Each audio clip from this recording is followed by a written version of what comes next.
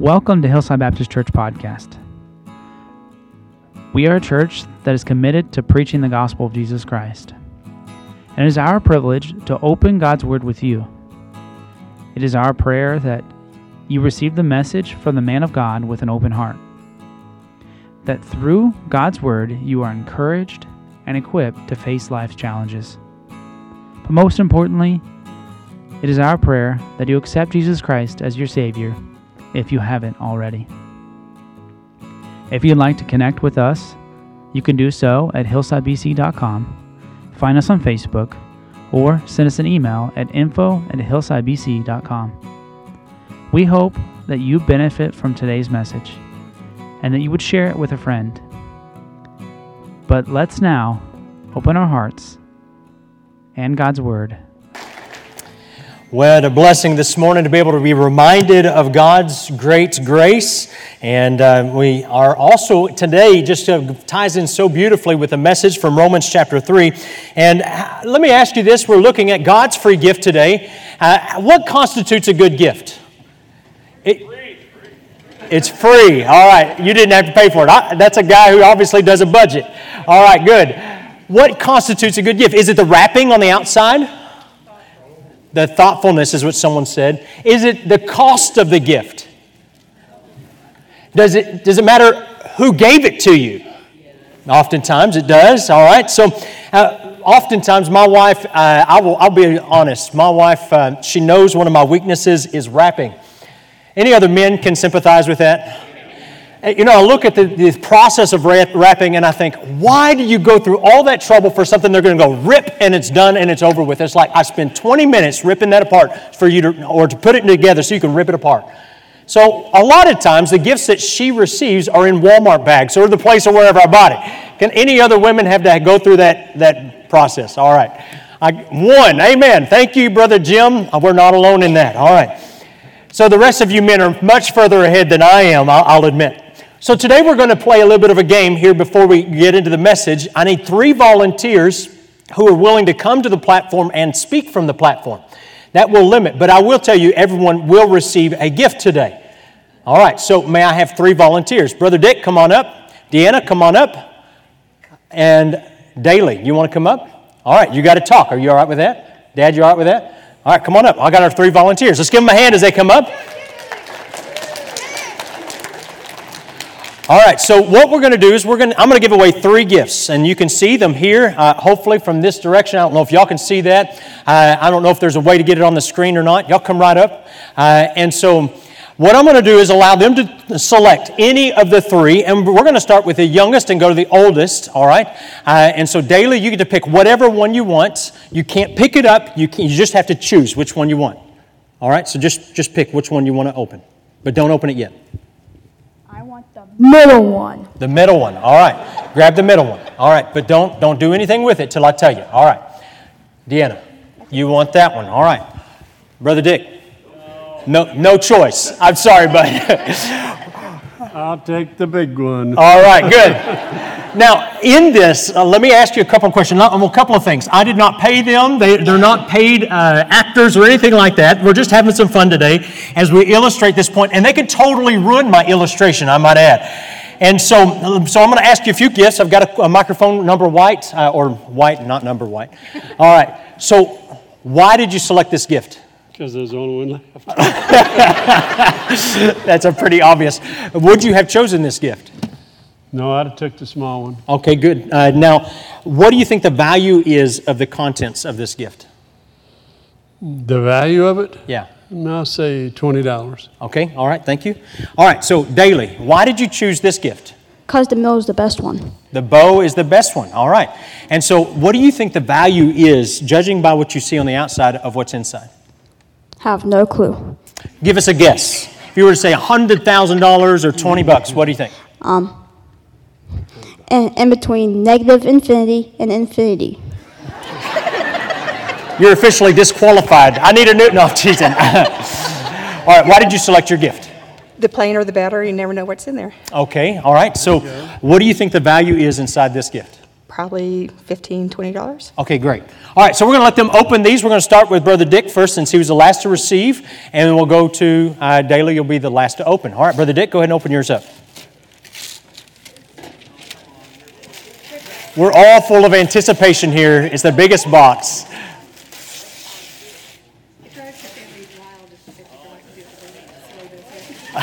That's good. He says it came from Lowe's. Actually, the box came from Lowe's.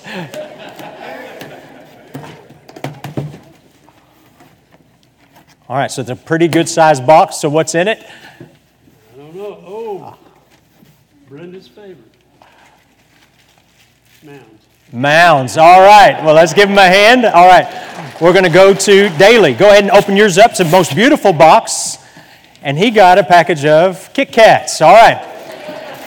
Now, you had the plainest box. Go ahead and open it up and let's see what's in there.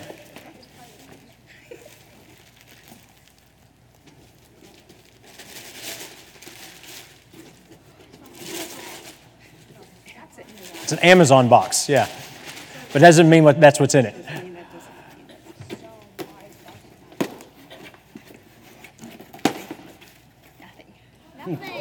Nothing. Check the box again. It's in there.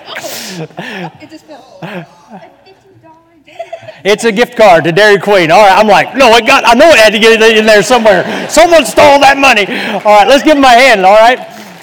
Now, the whole purpose of this exercise is a couple of fold. First off, sometimes we look at a gift and we look at the outside and we say, that's the most beautiful gift, it's going to be what I want. Or sometimes we say, that's the biggest gift and that's what I want. And sometimes the reality is we don't know what's in there, but there's some reasons that we choose it are typically based upon what we see on the outside.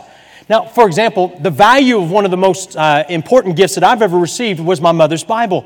Now, that was not an expensive gift. It cost my mother nothing because it was a gift to her, but she gifted it to me before she passed away. And as I go back to that Bible, it is a treasure for me because of who gave it. The value was determined by who gave it. Listen, when we look at these gifts and we see the beautiful box or maybe the large box or maybe they're just the humble box, and we look at some of these things and we think, listen, my decision is based upon what's the outside. But I remind you about Jesus Christ. In Isaiah chapter 53 and verse number 2, it says, "For he shall grow up before him as a tender plant, and as a root out of a dry ground. He hath no form nor comeliness, and when we shall see him, there is no beauty that we should desire him." Christ was an ordinary package.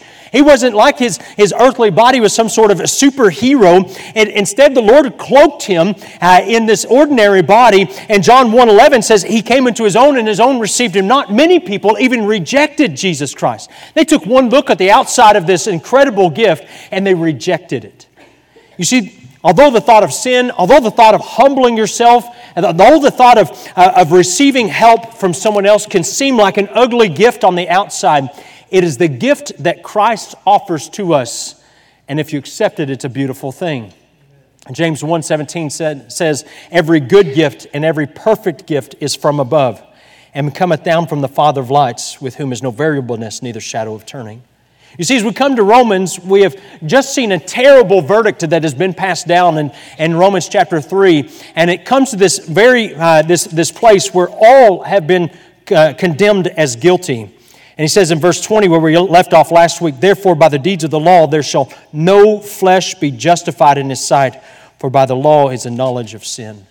And he leaves us there, and it's like hanging over our heads this verdict that, listen, we are guilty, there is nothing good in us, and so as a result, it leaves you with a sense of foreboding and dread, but then enters our text for today. And look at just the first two words in Romans 3:21, and he says this, "But now." That is beautiful. That is incredible. That is the greatest two words, I think, that the Bible has for us is this simple conjunction, a connection of an old thought with a new thought, a connection that's going to take us from one point of despair to a place of hope. And that's where we want to look today. Let's read the text together, Romans chapter 3, verses 21 through 31. He says, "But now the righteousness of God without the law is manifested." Hallelujah. "Being witnessed by the law and the prophets, even the righteousness of God, which is by faith of Jesus Christ, unto all, and upon all them that believe. For there is no difference. For all have sinned and come short of the glory of God." being justified freely by His grace through the redemption that is in Christ Jesus, whom God hath set forth to be a propitiation through faith in His blood, to declare His righteousness for the remission of sins that are past through the forbearance of God. To declare, I say, at this time His righteousness, that He might be the just and the justifier of him which believe in Jesus. Isn't that good? Where is boasting then? It is excluded. By what law? Of works? Nay, but by the law of faith. Therefore, we conclude that man is justified by faith without the deeds of the law.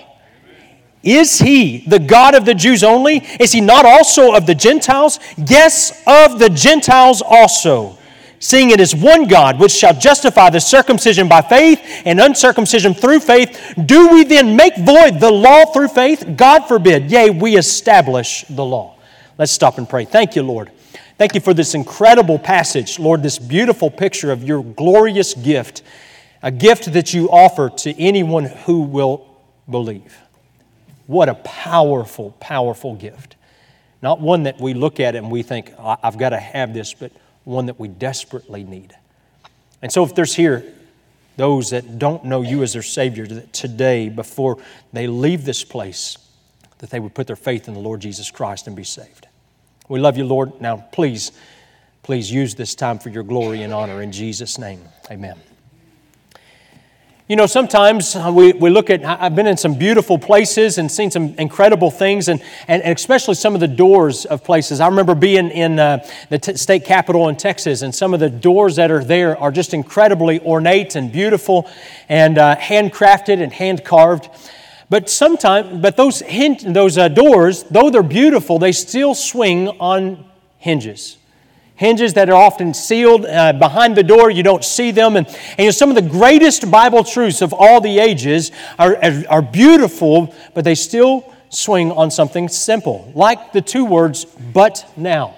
Those words were introduced to us, God's free gift, and it's a gift that brings hope to in the darkest situations. And imagine standing before a great magistrate and he condemns you, but then there's those words, but now.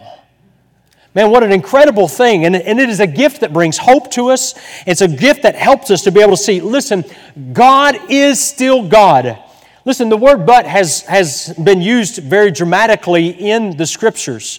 Matter of fact, in Genesis 6:8, it says, when He condemns all the world and its sinfulness, He says this in verse 8, but Noah found grace in the eyes of the Lord. Isn't that good? Noah found grace. In 2 Chronicles 26:16, but when he was strong, he lifted up his heart his heart was lifted up to his destruction, for he transgressed against the Lord. That's a bad thing. Throughout the Bible, we find this word but, and it almost always introduces a new idea and usually stands in contrast to what has previously been said. For example, in Romans 6:23 is the greatest example of this. For the wages of sin is death, but the gift of God is eternal life through Jesus Christ our Lord. That's exactly the transition that Romans 3:21 makes here. Though you're condemned and though you are sentenced to death, here's the good thing, is that the justification that the prophets in the Old Testament apostles had all talked about and preached and proclaimed. He goes back and he says, just like they had been preaching it, it was manifested unto us. So, though Paul has been painting a black picture, we, with this simple word, have a glimmer of hope. And so let us see how this gift is revealed here. In verse 21, he begins just simply, but now the righteousness of God without the law is manifested, being witnessed by the law and the prophets. This glorious gift of God is revealed to the sinner, and the gift had always been there. It's not something that was brand new, but it was hidden from their eyes oftentimes, but now it stands center stage for all to behold this tremendous gift of God. And it's what we commonly call, our salvation. It's very simple. We understand it. Matter of fact, it's so simple that even Christ said we must have the faith as a child in order to receive it. And our biggest problem with salvation is we like to complicate it and convolute it. But this is what God says in John 3:16. For God so loved the world that He gave His only begotten Son, that whosoever believeth in Him should not perish but have everlasting life. It's this gift that Jesus Christ revealed by His coming. It is the same hope that was pictured in the Old Testament. And Paul makes this connection that is not new, but it is something that had been foretold, that has already been revealed in the shadows. They just had to see it. So let's look back through some Scripture together, and we're going to see how it was revealed in Scripture. Because there's a couple of things we must remember, but now the righteousness of God without the law is manifested. God cannot lower His standards. If He's going to save us from the tragedy of sin, it must be in a way that will not violate His righteous demands. And so the Old Testament law, if we go back in the Old Testament, we're going to find that there is both a moral law and a ceremonial law. The moral law was designed to uncover sin and reveal what's already in sin. Remember verse number 20, what we read just as we got started. Therefore, by the deeds of the law, there shall no flesh be justified in His sight, for by the law is the knowledge of sin. So it reveals this moral flaw in all of us. Matter of fact, he talks about the totality of that in Romans 5:12. Wherefore, as by one man sin entered into the world, and death by sin, and so the death passed upon all men, for that all have sinned. And so we see that as God reveals that in the Old Testament, that we all come morally short of God's perfection. So then God also offers a ceremonial law. And this ceremonial law was designed to provide a temporary covering for the sinner. And so God's plan of salvation given in the gospel upholds the righteousness of God as revealed in the moral law, but it also, what it does is provides a satisfactory method of cleansing us from our sin. The Bible says in Hebrews 10:4, it is not possible that the blood of bulls and goats should take away sins. That was a picture of things to come. Jesus Christ is the fulfillment of the Old Testament law. Jesus Christ is that fulfillment of those ceremonies. And so when Jesus was manifested, when He was revealed, it was the completion of all that God had started in the Old Testament. And so now, as Paul was laying this out for the Romans, what he's saying, listen, this is now fulfilled in your sight through Jesus Christ. All the many offerings, all the ceremonial law, all that we went through, listen, that was a picture of what Christ would complete. And so we see this revealed in the Old Testament. A couple of scriptures for you can reflect on, because centuries before Christ ever came, God would reveal to the Jewish people that there would be a final sacrifice. And let me just remind you, that's why we don't sacrifice bulls and goats today, because Jesus Christ did that for us. His sacrifice was once and for all, as Hebrews mentions. And so when we take the Lord's Supper, we don't recognize it as His literal body or His literal blood, because that was given at Calvary once and for all. Psalms 22, verse 1 says, my God, why hast thou forsaken me?" This messianic psalm, if you will, begins to recount with us, for us, centuries before Christ came, some of the sufferings He would endure. "Why art thou so far from helping me and from the words of my roaring?" Verse 18, again, it gives a little bit of prophecy about what Christ would endure. "They part my garments among them and cast my lots upon my vesture." Isaiah 53 also comes to mind, reminding us of the great substitutionary death of Jesus Christ. And he says in Isaiah 53, again, centuries before Christ came, verses 10 and 11, "Yet it pleased the Lord to bruise him. He hath put him to grief. When thou shalt make his soul an offering for sin." It was that completion of this ceremonial law. "He shall see his seed. He shall prolong his days. And the pleasure of the Lord shall prosper in his hand. He shall see of the travail of his soul and shall be satisfied. And by his knowledge shall my righteous servant justify many, for he shall bear their iniquities." He is that completion of what the prophets had talked about in the Old Testament. You see, when he comes to verse number 21, we're saying, listen, we know that we're condemned according to the law, but also in the law, it tells of one that would be our justifier, one that would complete this process in the Old Testament, and His name is Jesus Christ. And it reveals Him in this passage. So God's gift was not a new idea, but the plan of God throughout the centuries. Even before the fall of man, even before the creation of this earth, God knew that there would be only one suitable sacrifice to pay sin's debt, and that's Jesus Christ. And so we see this in Scripture. We also see it is suitable for us and our needs today. And verse number 22,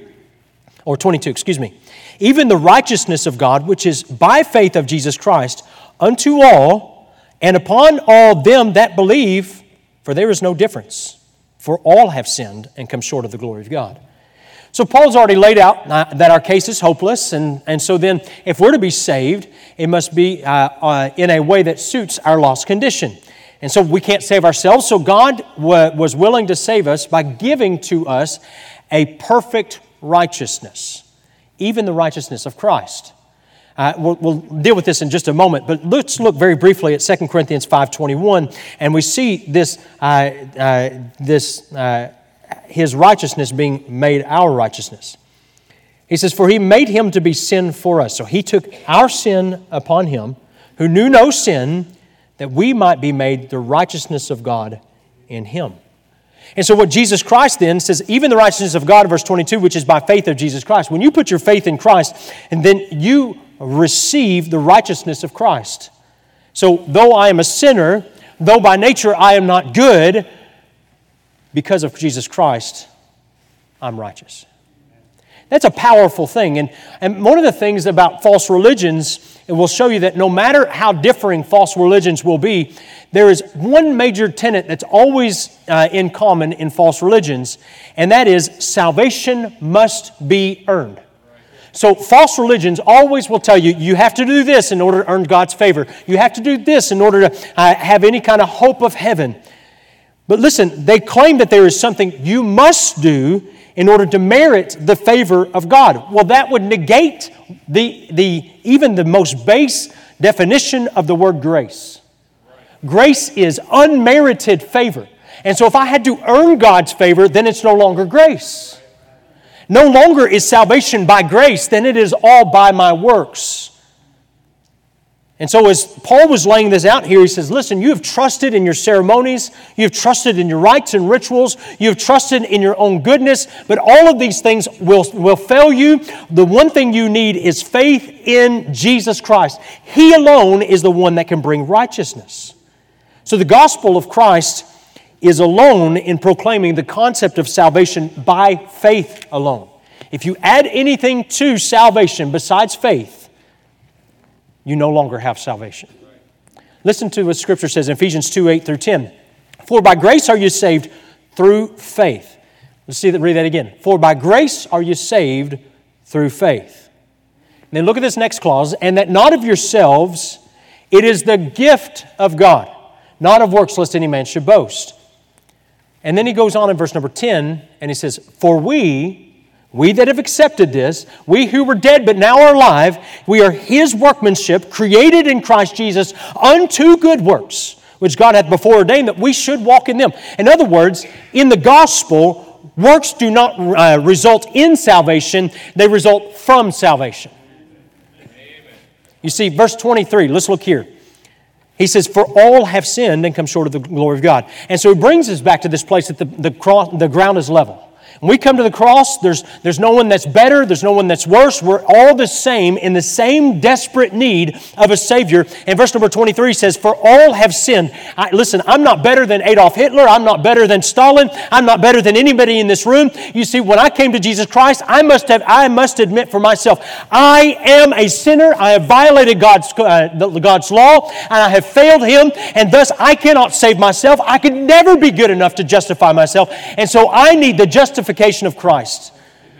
In verse number 23, he says, listen, we are all equally condemned under this standard. Why? Because look at this in verse 23. We've come short of the glory of God.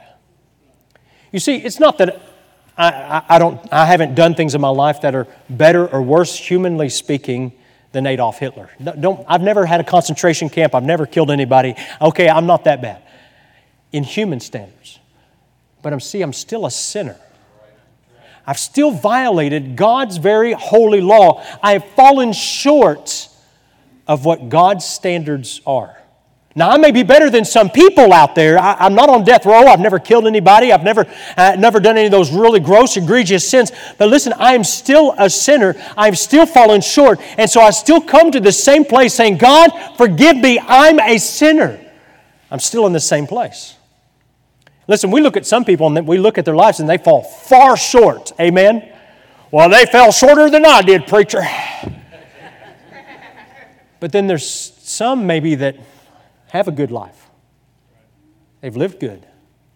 And we look at them and we think, man, they've given to charities and they've helped the poor and they have helped out their neighbor and they've been kind and they've never said anything evil or bad about anyone else and they've got a great disposition everywhere they go. And we look at this and we say, well, listen, if anybody's got a chance, they have a chance.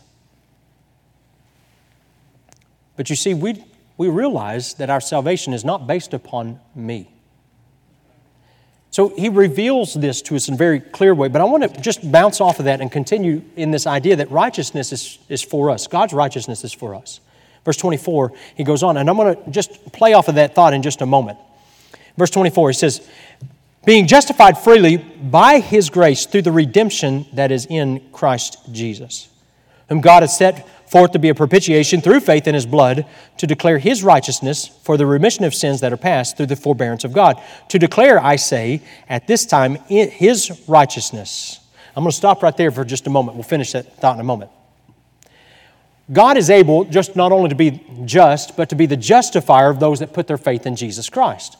So God has reached down to the depths of fallen man, and He has in no way compromised His holiness. He has no ways and compromised His justice or His righteousness, because this plan of God still recognizes two things. One, the ruined condition of man. We just kind of went over that, but there's a few words that I want to just point out in this text real quick. And as we look at that, there's the word justified, freely, and grace in your Bible. In verse number 24.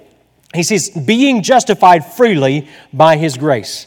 God's plan doesn't turn a blind eye to our lost condition, but instead it takes it fully into account. And so justification here is a legal term, and it's a formal acquittal from guilt by God as the judge. And so the pronouncement of the believing sinners as righteous in His sight. This verb is then in the present continuous sense, and thus indicates a constant process of justification for those who believe. But what is the difference then in forgiven and justified? So I'm going to kind of try to illustrate this for you this morning. If you have a heavy debt, let's say that you have $100,000 in debt. And you know that debt is weighing on you. And matter of fact, you lost your job, so you can't repay the debt. And so the company that you're indebted to, you contact them and say, listen, I lost my job. We're going through a sickness in our family, and I can't pay this debt anymore. And so I ask you, would you forgive this debt? Well, forgiveness would be when they would cancel the sum that you owe them. You're no longer liable for the account, but you would still carry a guilt for that transaction. So you're forgiven, but you feel guilty because you weren't able to meet the obligation. Now, on the other hand, if the legal department of the company were to call you and to say, listen, we have to have payment, you owe $100,000, and if you don't pay, then we're going to seek justice. In other words, we're going to take you to court. And suppose that while you're waiting for trial, for the unpaid account, the owner of the company came to you and said, listen, I know you're going through a difficult time. Just tell you what I'm going to do. Because I know you and I know your situation, I'm going to pay your debt.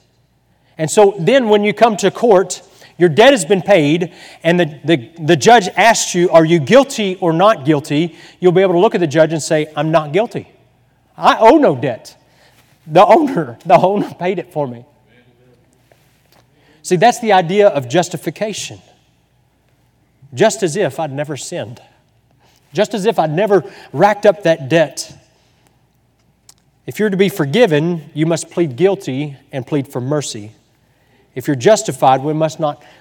We plead not guilty, and there is no case against us.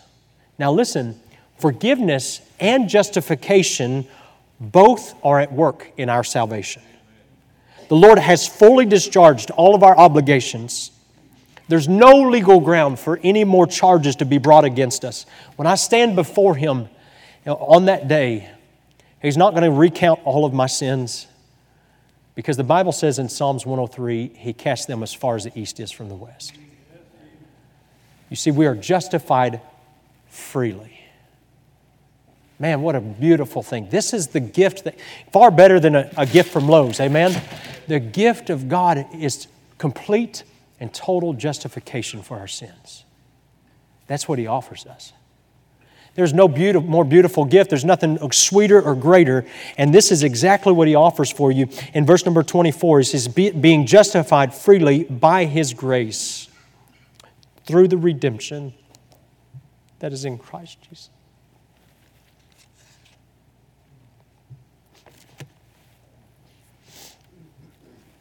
We don't deserve it. You see, we are justified freely. He doesn't charge us for it. We don't deserve it. We didn't earn it. It's getting something we don't deserve. All we deserve from God is His eternal punishment for our sins and for our rebellion. But instead, He offers us salvation through His Son. And the cost was infinite. His death of Christ on Calvary. It's amazing to me to consider the great grace of our Lord. And what's even more amazing is that so many people will reject the wonderful grace of Jesus. We sang that today, wonderful grace of Jesus, greater than all our sin. You know, the incredible thing is, He doesn't say, listen, you can be justified freely as long as you didn't. No, instead, it is offered to all. And God offers it this morning. Notice here, though, He goes on. He says, being justified freely by His grace through the redemption that is in Christ Jesus. This word here for redemption suggests more than just being purchased out of a slave market. It means to be set free. It's one thing to be purchased, but it's something else for that purchaser then to release us, to set us free. And so this is the idea that, listen, we are justified and then we're set free to live in Jesus Christ. In verse number 25, he then goes on and he elaborates a little bit more. Whom God has set forth to be a propitiation through faith in His blood. Now this word propitiation in regular use means simply to appease. Okay, so we would make happy, if you will. But the biblical usage means to atone by sacrifice. And so God's holiness has been so fully satisfied that He can look at you in favor. He doesn't look upon me and say, listen, John, you have sinned here and here and here, and I'm just so disappointed. No, instead, because of the propitiation of Christ, now that demand has been paid, and I can stand in His presence unashamed. You see, God's holiness has been so fully satisfied by His plan that when we put our faith in Him, so that we can stand before Him unashamed. 1 John chapter 5, verses 10 through 11. He says this, He that believeth on the Son of God hath a witness in himself, and he that believeth not God hath made him a liar, because he believeth not the record that God gave us His Son. And this is the record, that God hath given to us eternal life, and this life is in His Son. You see, it's only through Christ that we can receive this. God can offer redemption through faith and be propitiated simply because of the shedding of Christ's blood. Salvation is free, but it's not cheap. It cost God His eternal, His only begotten, beloved Son. And it cost the Lord Jesus a death of shame and great agony on the cross. 1 Peter reminds us this, 1 Peter 1:18. For as much as you know that you were not redeemed with corruptible things as silver and gold from your vain conversation received by the tradition of your fathers, but with the precious blood of Christ, as of a lamb without blemish and without spot. You see, the cost of Calvary is something that's beyond our comprehension. We can't fathom what it would even cost the Lord and cost Jesus Christ. And the cross, when we see that cross, it's a public declaration that God is righteous and His way, He has handled the sin question. When I look at that, I don't see an idol. What I see is a reminder that God gave everything so that I could be with Him.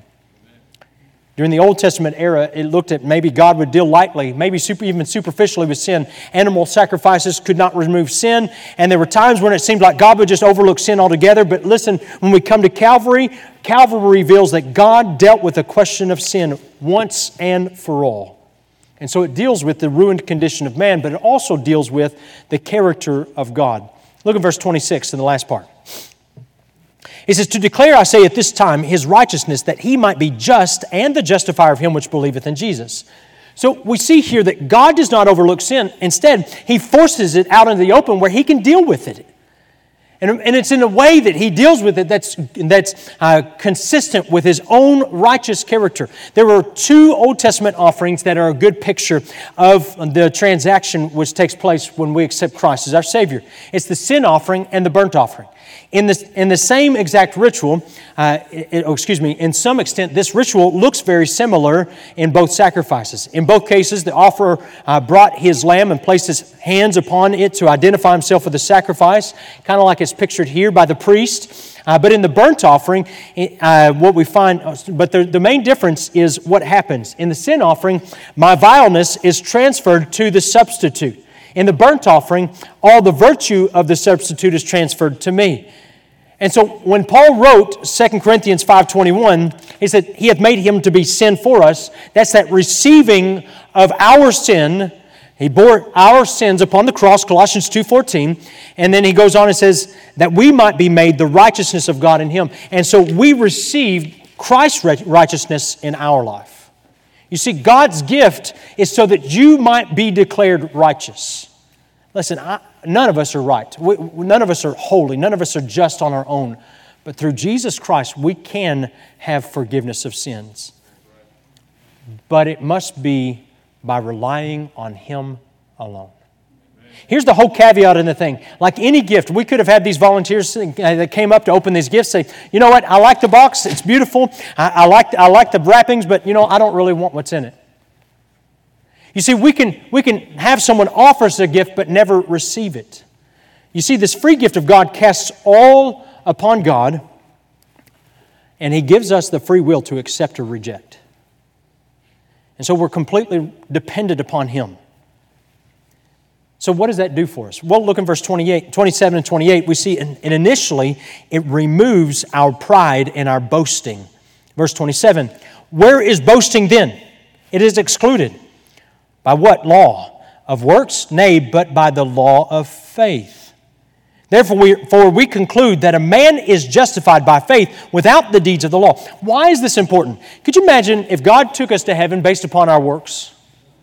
Man, if God took us to heaven based upon our works, and you know what we would do?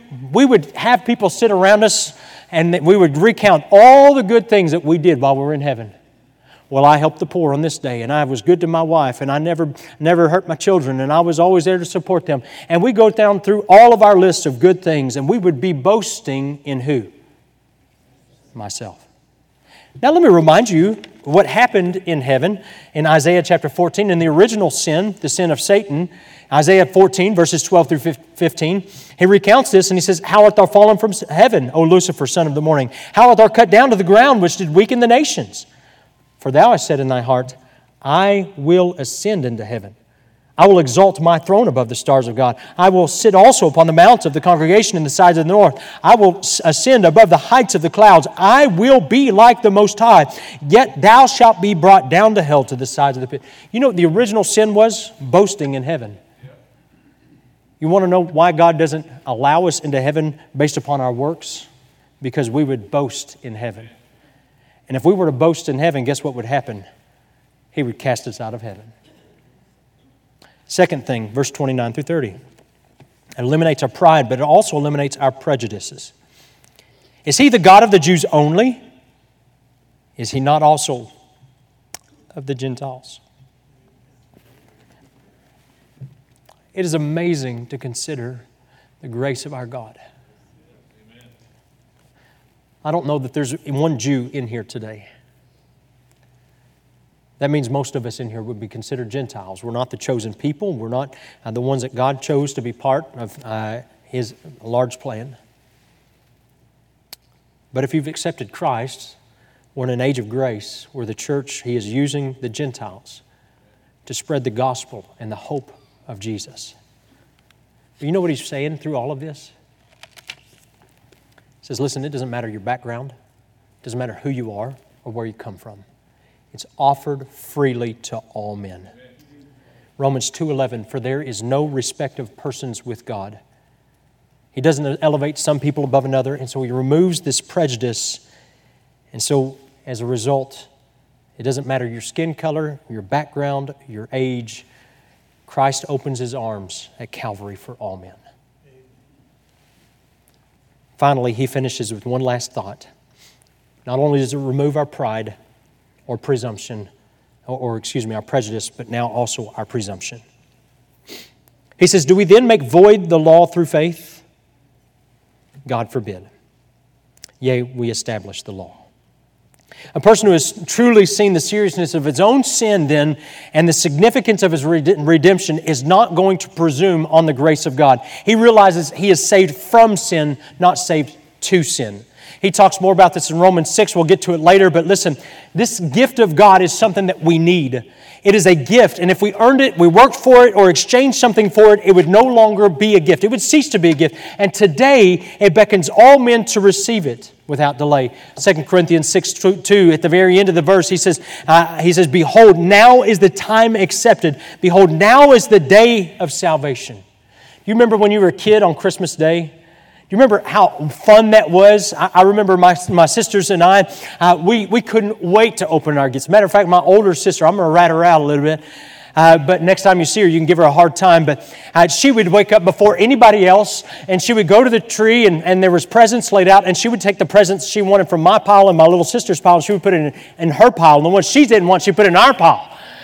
But listen, she was so excited for Christmas morning, and she would come back into the bedroom and she would wake us up. She'd jump on the bed and she'd say, "Get up, it's time to open presents." And we'd run in there and we'd grab the gifts, and we were so excited. Eventually, Mom and Dad would hear us banging around in there. We'd come out with sleep in their eyes, and we never understood why they were so tired in the mornings. And anyways, and so we got in there and we're all excited and we're opening presents. Why? Because we couldn't wait to receive the gifts. Why would you want to hold off on receiving this gift? This is the greatest gift of all time. It's salvation. It's hope. It's security. And it's all in Christ. Thank you so much for joining us today. It is such a privilege to share God's Word with you. If God has spoken to your heart because of the message, stop right now and respond to whatever it is God is asking of you. Don't wait another minute. You can pray right where you're at and ask God for His help. If this message has helped you in any way, we would love to hear from you. Let us know if you have any questions, or we can help you with your decision. Jesus asked His disciples, "Who do ye say that I am?" And He offers the same question to you today. What would your answer be?